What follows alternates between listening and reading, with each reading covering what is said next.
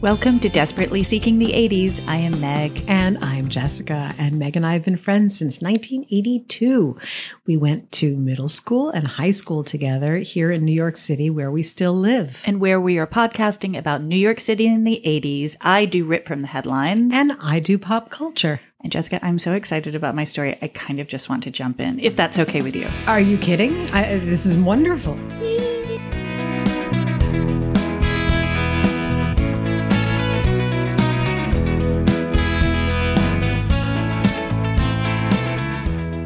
So we've lived in apartment buildings our entire lives because we have lived, well, actually, I lived in a townhouse growing up in the 80s, but you lived in an apartment building your whole life. Yes. I've certainly had issues with neighbors starting in the 90s, but I didn't have so much of a neighbor issue when I was younger. And I was wondering in the 80s if you or your parents ever had some apartment neighbor issues. First off, the people who lived right across the hall from us wound up being like my grandparents. Oh. So Mully and Douglas Ryan, we did New Year's with them. We did Christmas with them. They were the people who introduced me to publishing. The best. And they both looked like they were straight out of the 1940s. Like they had never changed their look. And I've already told you about the kid from my class who lived all the way down the hall. Who I could hear him screaming with his mother. I can't remember. He had the speech impediment, and we made him sing "La La La La La La." I don't think you told me this. Should you tell me this? I'll tell you. I'll tell you some other time. It was just kids are not nice. But anyway, so no, and everyone in the building. It was strange. At the same time, it was. All the parents were my parents' age, and there were tons of kids that sounds my wonderful. age and John's age. So it was actually really lovely. Cool. All right. Well, my story today, my sources are Vanity Fair, page 6, Wikipedia. Okay. At the end of the iconic movie After Hours, about the horrors of getting lost in Soho, Paul Hackett, played by Griffin Dunne, is completely encased in papier-mâché, like a frozen mummy. When Martin Scorsese was filming this scene in the summer of 1984, Griffin Dunne indeed did have to hang out all day in a body cast with only a tiny breathing hole and 2 peepholes. Wow. All That's day. horrible. It was also the summer. Can you imagine? No, I cannot. On that day, Marty had invited Rick Ocasek of the Cars. I used to say Ocasek. I just listened to a podcast and they said Ocasek, but I'm going to go with Ocasek. What makes them right? Okay, I agree. I always heard Ocasek, and then know. I was correcting myself. All right, I'm more comfortable with Ocasek. So Rick Ocasek. Actually, I will tell you this. I have friends who were in a band that was managed and produced by Rick Ocasek, and they call him Ocasek.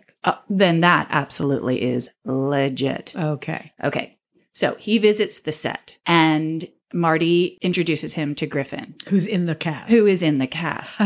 The Cars was Griffin's, just happened to be his favorite band. So he's like beside himself. Inside the cast. Inside the cast.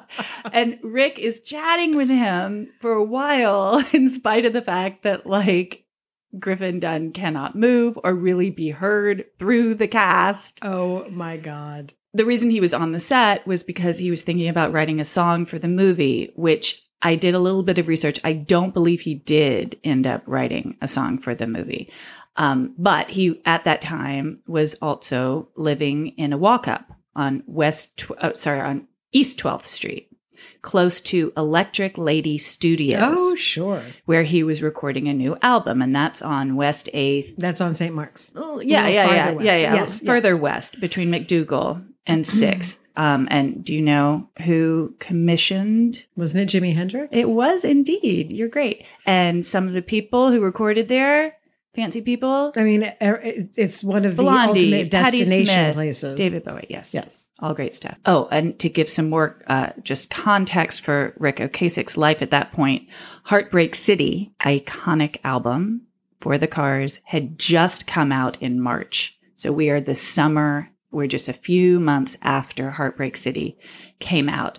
Some of the songs on Heartbreak City you might think Magic, Drive, Hello Again. So everything that had a video on MTV, every single single had a video that went with it. So that was massive. Massive. All right. So Griffin Dunne just happened to be looking for an apartment in New York. Griffin had grown up in Los Angeles, the son of Dominic Dunne and Ellen Dunne, and nephew of John Gregory Dunne and Joan Didion, who wrote The Year of Magical Thinking about her grief following her husband's death. Well, and the documentary about her was done by Griffin Dunne. I didn't know that. Yes.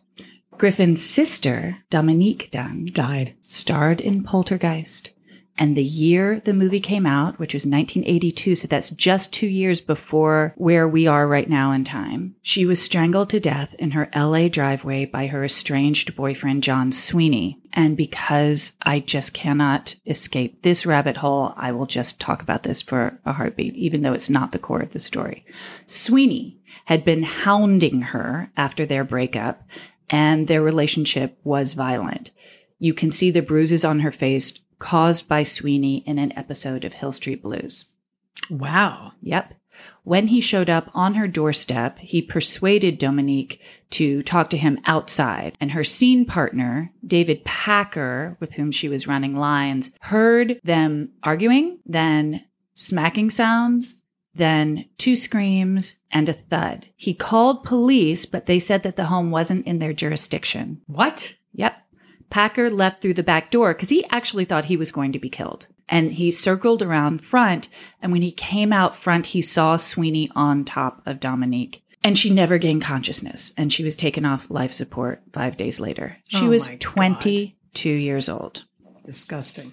Ultimately, Sweeney was convicted of voluntary manslaughter and served 3 years and 7 months. What? Yeah. Tina Brown, who would go on to be editor of Vanity Fair, encouraged Dominic Dunne, who until this very moment had been a TV and movie producer, to keep a journal during the trial of his daughter's killer. And that ended up being Justice, a Father's Account of the Trial of His Daughter's Killer, which was featured in the March 1984 issue of Vanity Fair. So, March 1984. The spring before. We are right now in the summer of 1984. This is the spring right before. And that launched a second career for Dunne as a chronicler of crime and society. But again, here we are, the summer after that article came out. And Griffin Dunne is in his body cast having Ric Ocasek talk at him. And looking for an apartment in New York and trying to have a conversation with this man who he has like this enormously tall man. Describe Ric Ocasek. He's over 6 feet tall, maybe 5 pounds. And he looked like a pencil with an Adam's apple. And wore dark sunglasses. He had dark spiky hair, big ears. Really black hair. Yeah. Was, with Paulina Poroskova. Yes. Which we're getting to. Oh. Okay. So Rick tells Griffin that there's an apartment available on the top floor of the apartment that he's living in. He and his new girlfriend, Paulina Poroskova, were living on the ground floor. Now, Rick was still married to his second wife, Suzanne. But when Paulina was hired as the lead in the video for the Cars song Drive, that's how they met? They fell hard for each other. Paulina was 19. Oh, good Lord. From Czechoslovakia, and already well on her way to becoming a supermodel. Oh, by the way, guess who directed the video of Drive? You are never going to get this, but it's crazy. Tell me. Timothy Hutton. What?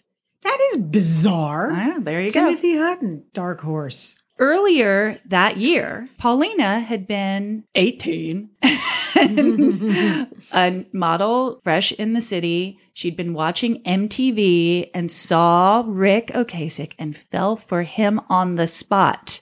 Aw. She described him as, quote, a combination of Mr. Spock, David Bowie, Jesus Christ, and Chopin. Just her type. Well, that's very specific. Quote, little did I know then that only a few months later that smile would be mine. It would be for me. It would be mine for 30 years. Oh, my good Lord. I know. But that summer, their romance was new, and Griffin Dunne soon moved upstairs from them, delighted to have new friends in the city. Griffin said, quote, "I don't think I've ever seen a couple more in love than those two. They hung on each other's words and laughed uproariously over things an outsider couldn't possibly understand. They spoke a language all their own that made you feel like you were eavesdropping on dolphins."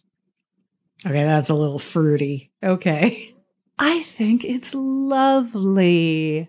Well, I'm in a little bit of a mood today. You are. So, you are. Okay. Okay. I'm going to try not to be crusty. I'm going to be open. No, I want you to lean into the crustiness because this is going to be kind of an interactive part of the story coming up. All and right, your that's crustiness very will definitely come in handy. Because life in the apartment building wasn't all that blissful. In the first week after moving in, Griffin ran into the woman who lived between his apartment and Rick and Paulina. So Rick and Paulina are on the ground floor, Griffin's on the top floor, and there's a woman on the floor between them. As he was walking down the stairs, a short, frizzy-haired, angry woman blocked his way. And now, Jessica, we're going to do a little scene. Oh my God, you have sides here. Yes. This is very I've cool. handed Jessica her script.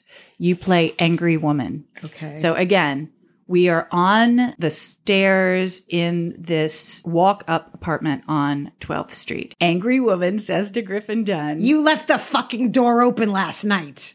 I did? You turned the bolts on the bottom 2 locks, but you didn't do the top one. How fucking hard can that be? Someone could have come in and killed my husband and I in our sleep. I didn't realize. You didn't realize. You people from Hollywood and that asshole rock star downstairs don't realize anything about anyone but yourselves. I have to put up with that Dick Ocasek leaving the door open and the paparazzi and groupies hanging out front. And now I have another selfish asshole risking my life. Very well done. Thank you. That was a catharsis. Thank you. Yeah. Now, Griffin claims he never saw photographers or groupies outside the apartment, but there was no point arguing with the Clearly, I wouldn't angry argue woman with Cuckoo Bird. After that, he was sure to bolt the door behind him and tiptoe past the angry woman's apartment on his way up to the top floor. One day, he crept into his apartment, still a little rattled from the encounter with his neighbor, when he saw on the floor, in the middle of his living room, a single slice of individually wrapped Kraft cheese. Inside the plastic of this lone slice of cheese was a scrap of paper with a drawing of a skull and crossbones. When he removed the paper from inside the plastic of the cheese slice, he saw written, Get out of the building now. You have been warned. Oh, she's totally out of her fucking mind. Right. Okay. So Griffin took the cheese and the threat Who moved my cheese? to Rick and Paulina's place and told them about what happened with the angry woman on the stairs. And Rick said, "Yeah, man, that lady's really crazy. It's gotta be her. How'd she get into your apartment?" Rick handed back the cheese and said, "You're gonna have to confront her with this." But Griffin was scared shitless. So he didn't do anything about it for 2 days until he discovered another slice of cheese in the middle of his apartment. Cheese the vehicle of doom. With It's so weird. another drawing of a skull and crossbones and this note. What are you still doing in the building? Get out now. This is your last warning. So now Good Griffin God. is like shaking in terror. He goes back to Rick and Paulina. "This is bad," says Paulina. "That lady is one crazy bitch." Rick poured Griffin a vodka to help him get his courage up. Then Griffin went to the angry woman's apartment door with the cheese slices and knocked. Apparently she was cooking meatloaf and he could smell the meatloaf. But she didn't come to the door. So he went back to his place.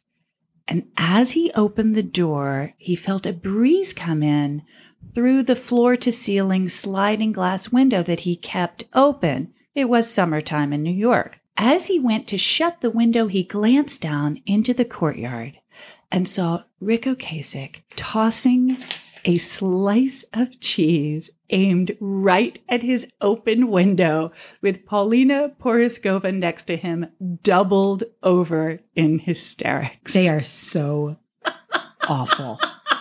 Those shitheads.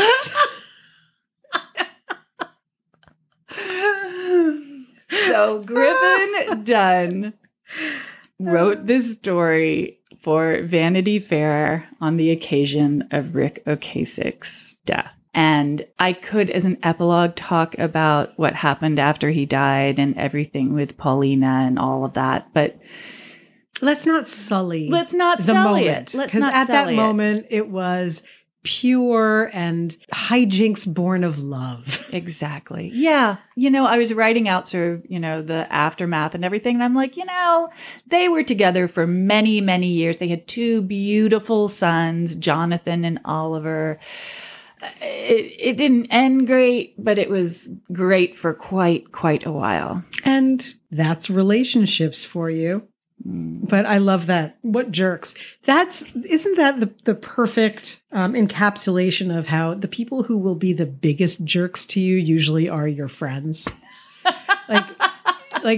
It's just like, what's the word I'm looking for? It's irresistible when oh my God, this is the thing that will drive this person out of their mind.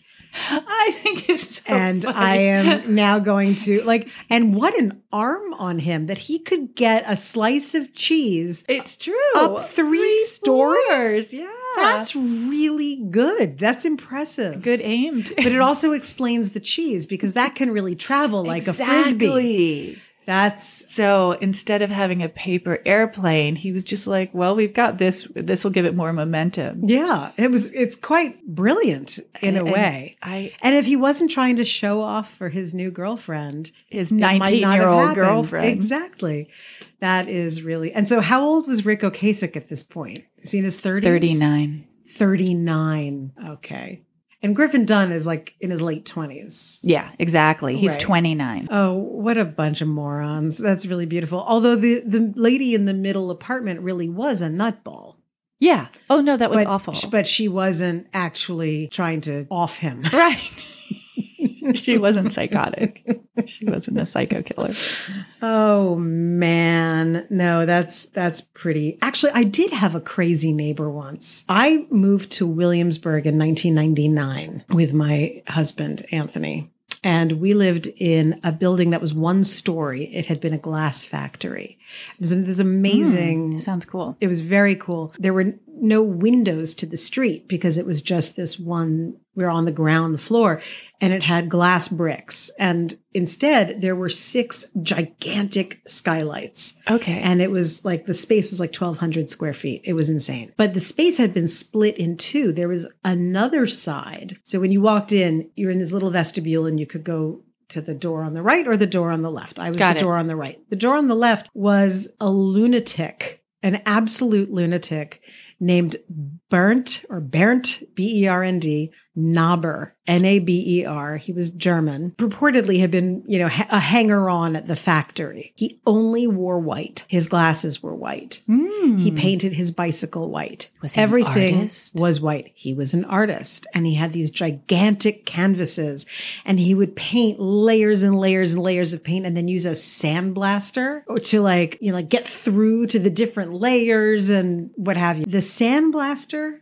the music, and the girls. And he was old. He must have been in his 60s. And I remember one time I was just like, this fucking guy and this music. And I was banging on his door. Oh, dear. And I'm not joking. It was like something out of Absolutely Fabulous. He fell out of his own apartment with 2 20-something girls hanging on him. He had paint all over him and was like, it wasn't the matter.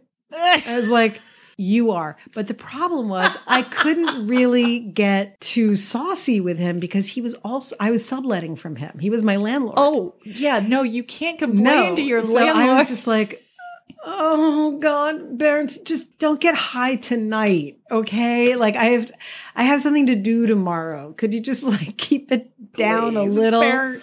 No, it was like something out of After Hours. He really was. Actually sounds very much like After Hours. And his side of the space was like double the size of mine, but mine was finished very nicely.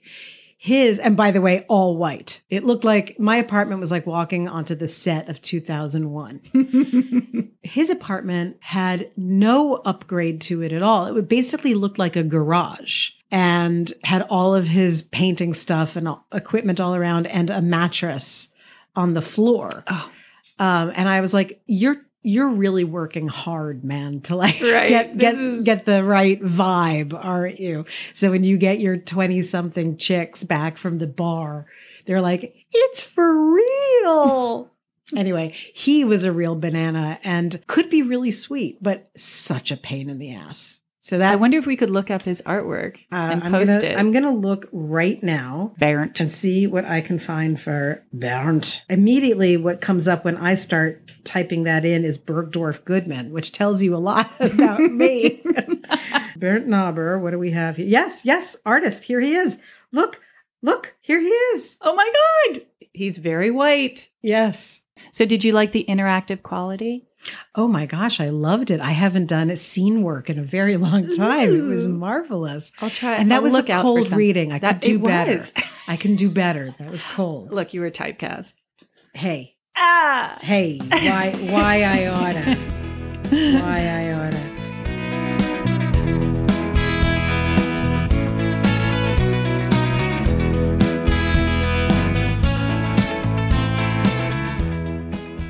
Hi.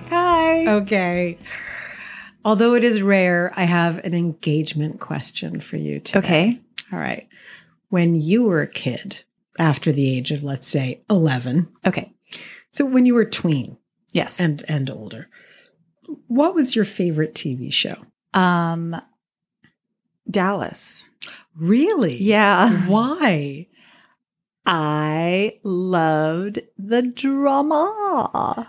I never got into any of the soap operas, daytime or nighttime. Also, I grew up in Austin, Texas until I moved to New York when I was 7. So I think it might have been a little bit like, oh, I miss Texas. Like you felt like the Ewings were your family? No, just I think it was filmed. Why do I think it was filmed? At the time, I thought it was filmed in Texas. Interesting. Probably. Well, funny Filmed enough, there's a in LA. tie-in to what you liked to watch today. Although Okay. I did not know that and did not expect it. Who shot JR? No spoilers. I bet you don't even know who I shot JR. didn't watch any of it. That was a big I know deal.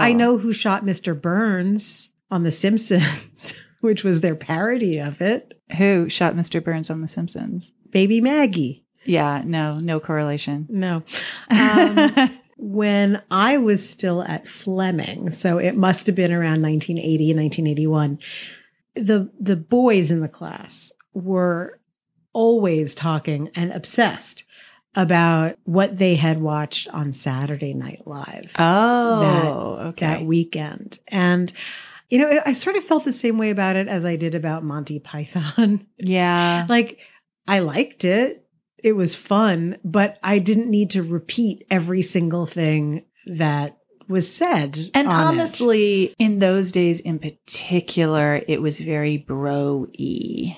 Indeed, it was. It was super bro-y.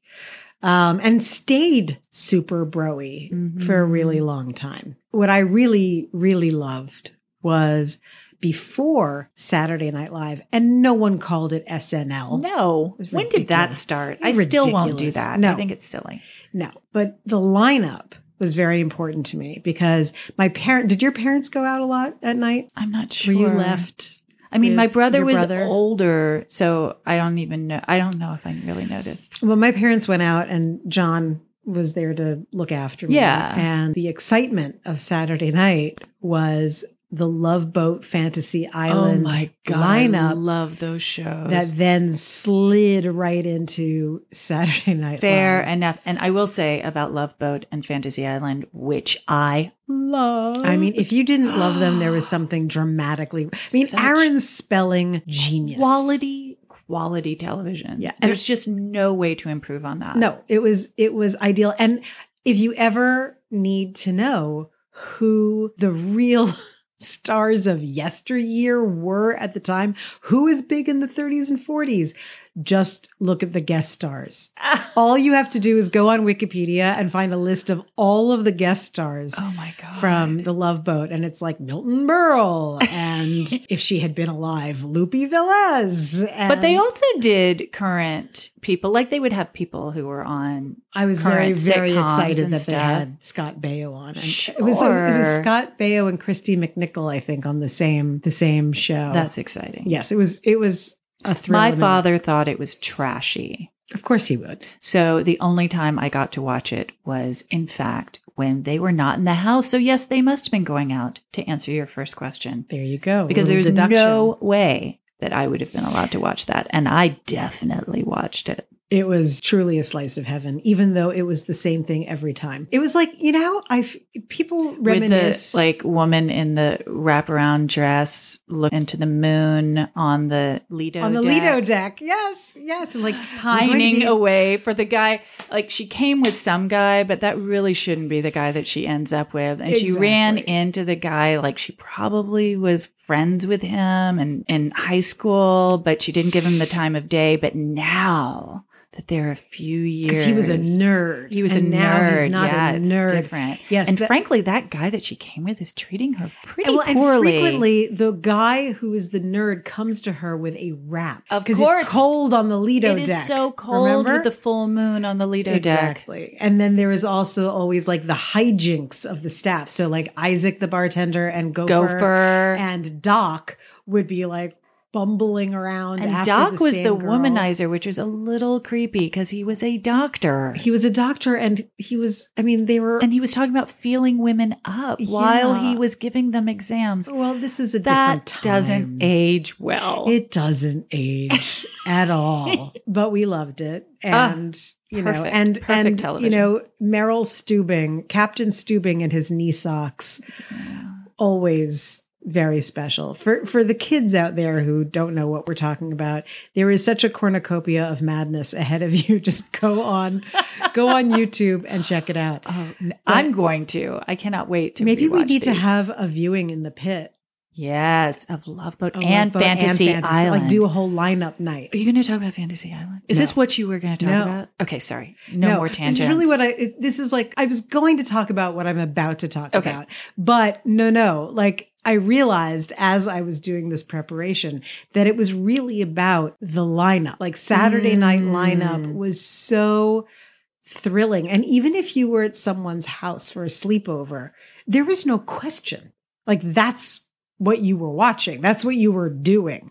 But if you could stay up and your parents didn't mind, or if there was a TV in your room, then you watched SNL. Saturday Night Live. Exactly. The 80s was really like John Belushi was already gone. So the 80s was the second team. It was really the second cast. Yeah. Which cast are you focusing in on? Are we talking about like when those teen stars?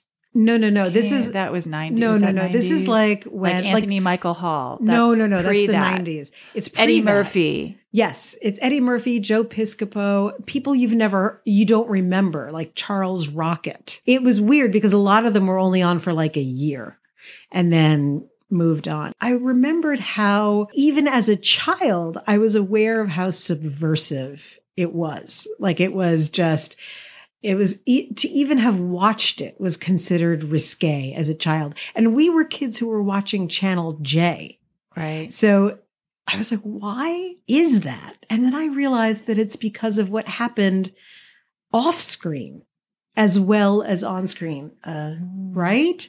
Are you remembering this? And that there were all kinds of, obviously we all knew about, we didn't all know, but there were drugs and parties and excess and all of that. Do you remember that stuff? Yeah, I do. But it's so weird. Did I know it at the time? I think so. Did we? Like, I remember there was this is really a 70s thing, but I remember watching a skit where John Belushi, so yeah, this is in the late 70s. John Belushi was doing like a news report, and it was about how bad cocaine was, and he was covered in cocaine. Okay. And then at the very end, he took out a powdered donut to take a second bite. And that was like, oh my God, it's a cocaine joke. And honestly, I think I would have gotten that. Yeah.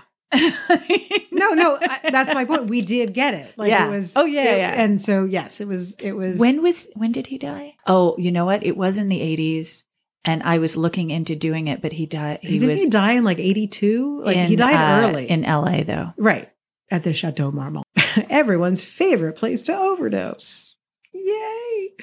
So, so I was looking into that, and I was looking at this early cast who people don't really remember. Like, do you remember Brad Kroger? No. There was another Brad, though. Brad Hall. Yes. Who I remember was with him. Julia Louis-Dreyfus, who was Yes. also on the show, and they got married and are Yes. still married. Yes. So, and a lot of the people on the show at that time were actually the writers who migrated out to being the cast. And then, Sort of like The Office.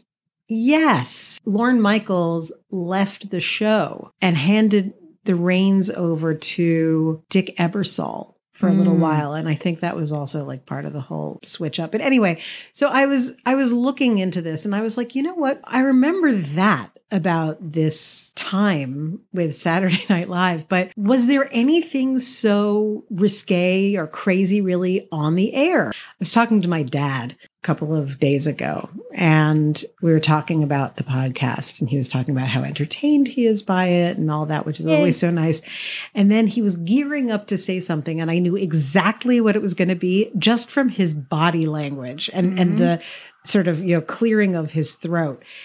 My father, even more than my mother did it, but my father has been on me my entire life about my dirty mouth, that I have a propensity to curse. And I don't think that I curse more than me? Well, our peers. No, I don't think so. He doesn't like the language on the podcast. He doesn't mind when I do it in person. I don't know. You know what? I don't know. So what did he say? I'm interrupting you. So that was it. No, I said, Dad, don't even start. It's the cursing. And he was like, yes, it's just maybe not the best way to. Well, what I found was that the number one way for someone to get fired on Saturday Night Live was to say fuck. On the air. Yes. And it happened so many nice little times. Yes. See that? See how I did that? So the number of people who were fired because they said fuck or were banned from the show if they were guests was it quite would large. Cost the show lots of money because it was live. Yes. And the FEC, right? FCC. FCC. FEC is like air traffic or something. Look, the two of us live in a bubble of not knowing. We're just like, life is pretty and I don't know. But we don't drive. No. Yeah, that's not a joke. Like that whole thing was actually entirely Neither accurate. of us drive. Funny enough, one of the people who was fired for saying the F word, Dad, was this guy, Charles Rocket. And when we'll put something about him online, but you'll recognize him instantly. Very good looking guy and played a lot of jerks in a lot of things. Yeah. He did a skit because Charlene Tilton was on. From Dallas. Yes, this is all connected. Oh, so Charlene Tilton, who, that's a whole other conversation about like sex symbols through the ages and how the aesthetic changes because she was this little tiny petite kind of little zoftig, busty blonde, not a great beauty for the ages, just like a cute girl next door button nose kind of thing. She was a sex pot on the show. She was a sex pot on the show, and she was the end all be all of sexy in that time, the early 80s. But on the show, in the skit, she was having an affair with whoever Charles Rocket was playing. Okay. And there's all this stuff. Well, that's what she did on Dallas too. She had affairs with everybody, even though she was a teenager. And the joke was that she was having an affair with everyone else in the cast. Okay. Yes. And so everyone was joke. jealous and everyone was going crazy. And then someone comes out and you don't know who it is and shoots Charles Rocket. Of course. Right. And someone says, do you want to know who did it? Or do you know who did it? And without thinking, he says, I've never been shot before. Of course I want to fucking know who did it. Oh, that's such a good over. answer. Career over. Done. Oh, well, not career Charles over, but Rocket. bye-bye. No more on this. And as a really weird postscript, and this is more your ball of wax than mine, but in the strange but true category that includes gore, Charles Rocket killed himself. Oh, no.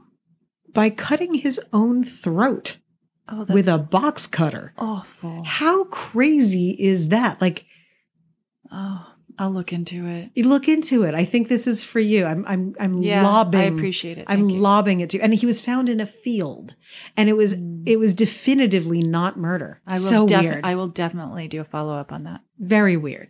So yeah. So saying fuck was the number one way. My favorite story, and this actually encapsulates what I thought Saturday Night Live and the cast were all about. But apparently this actually really upset them. In 1981, Penelope Spheris, the director, she directed Wayne's World. Anyway, but the thing that she was really, really well known for was this documentary that came out in 1981 about the hard rock scene in Los Angeles. Okay. And it was called Decline of Western Civilization. And it showed some really messed up stuff. And John Belushi, who had already left the show, saw the film and was taken with it. And also really taken with this one band called Fear that was highlighted in the film. And he wanted to give them a cameo in a movie that he was shooting, but it didn't work out. So he got in touch with Lorne Michaels and asked if he could get them a guest spot. Wow. And Lorne Michaels said no. And he was like, but what if I come on the episode? I'll be in it in some way. Right. And he was like, okay, no problem. So little did Lorne Michaels know what he was getting into, because not only did they come to the show, but they brought with them a little bit of their fan base. What happens is one of the most famous, and to use exactly the right language, fuck ups in Saturday Night Live history. So the thing about Fear is that, unlike everyone else in Penelope Spheris' movie, they were not a metal band. This performance in 1981 was basically the day that punk came to America and entered their living rooms, because that's what Fear was. They're a punk band. Okay. And John Belushi, knowing who they were and what their whole deal was, got a bunch of kids to come up from Washington, D.C., where there was a really active punk culture, to come up to New York City and slam dance. Remember when, yes. when was the last time you heard the word slam dance, right? So to come up and do that. So they had maybe 15 people that they were going to have make up a mosh pit.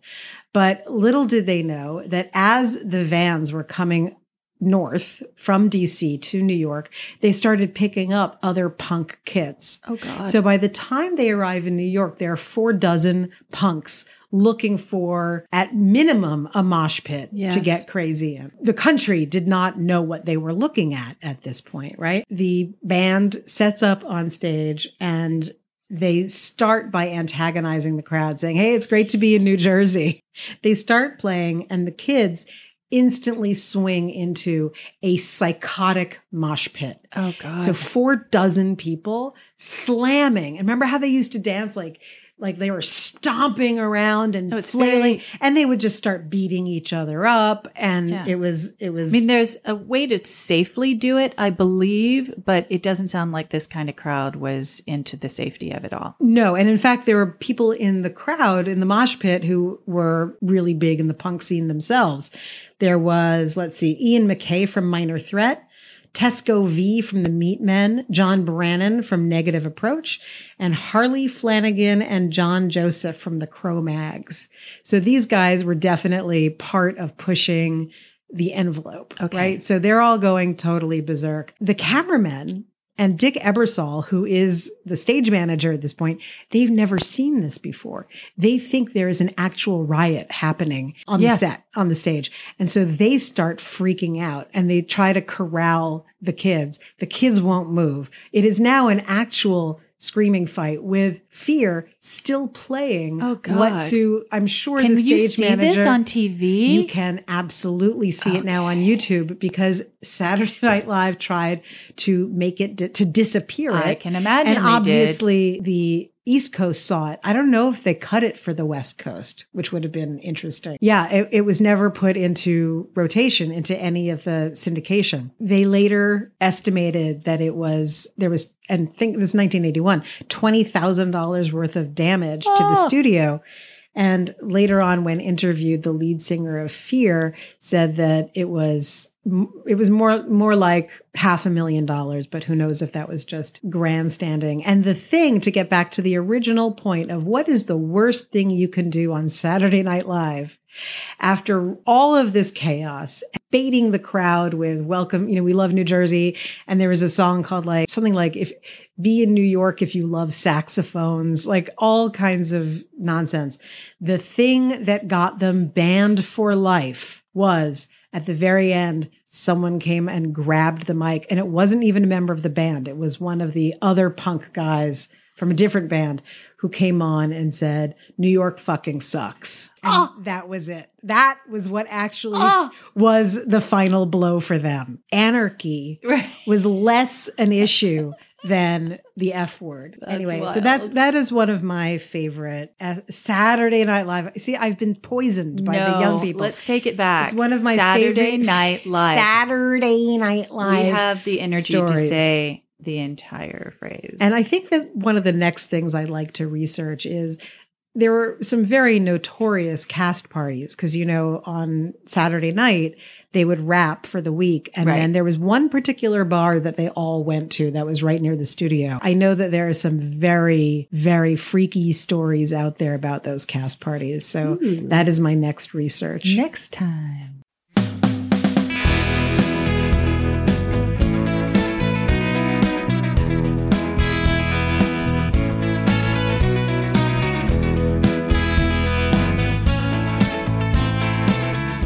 So what's our tie-in?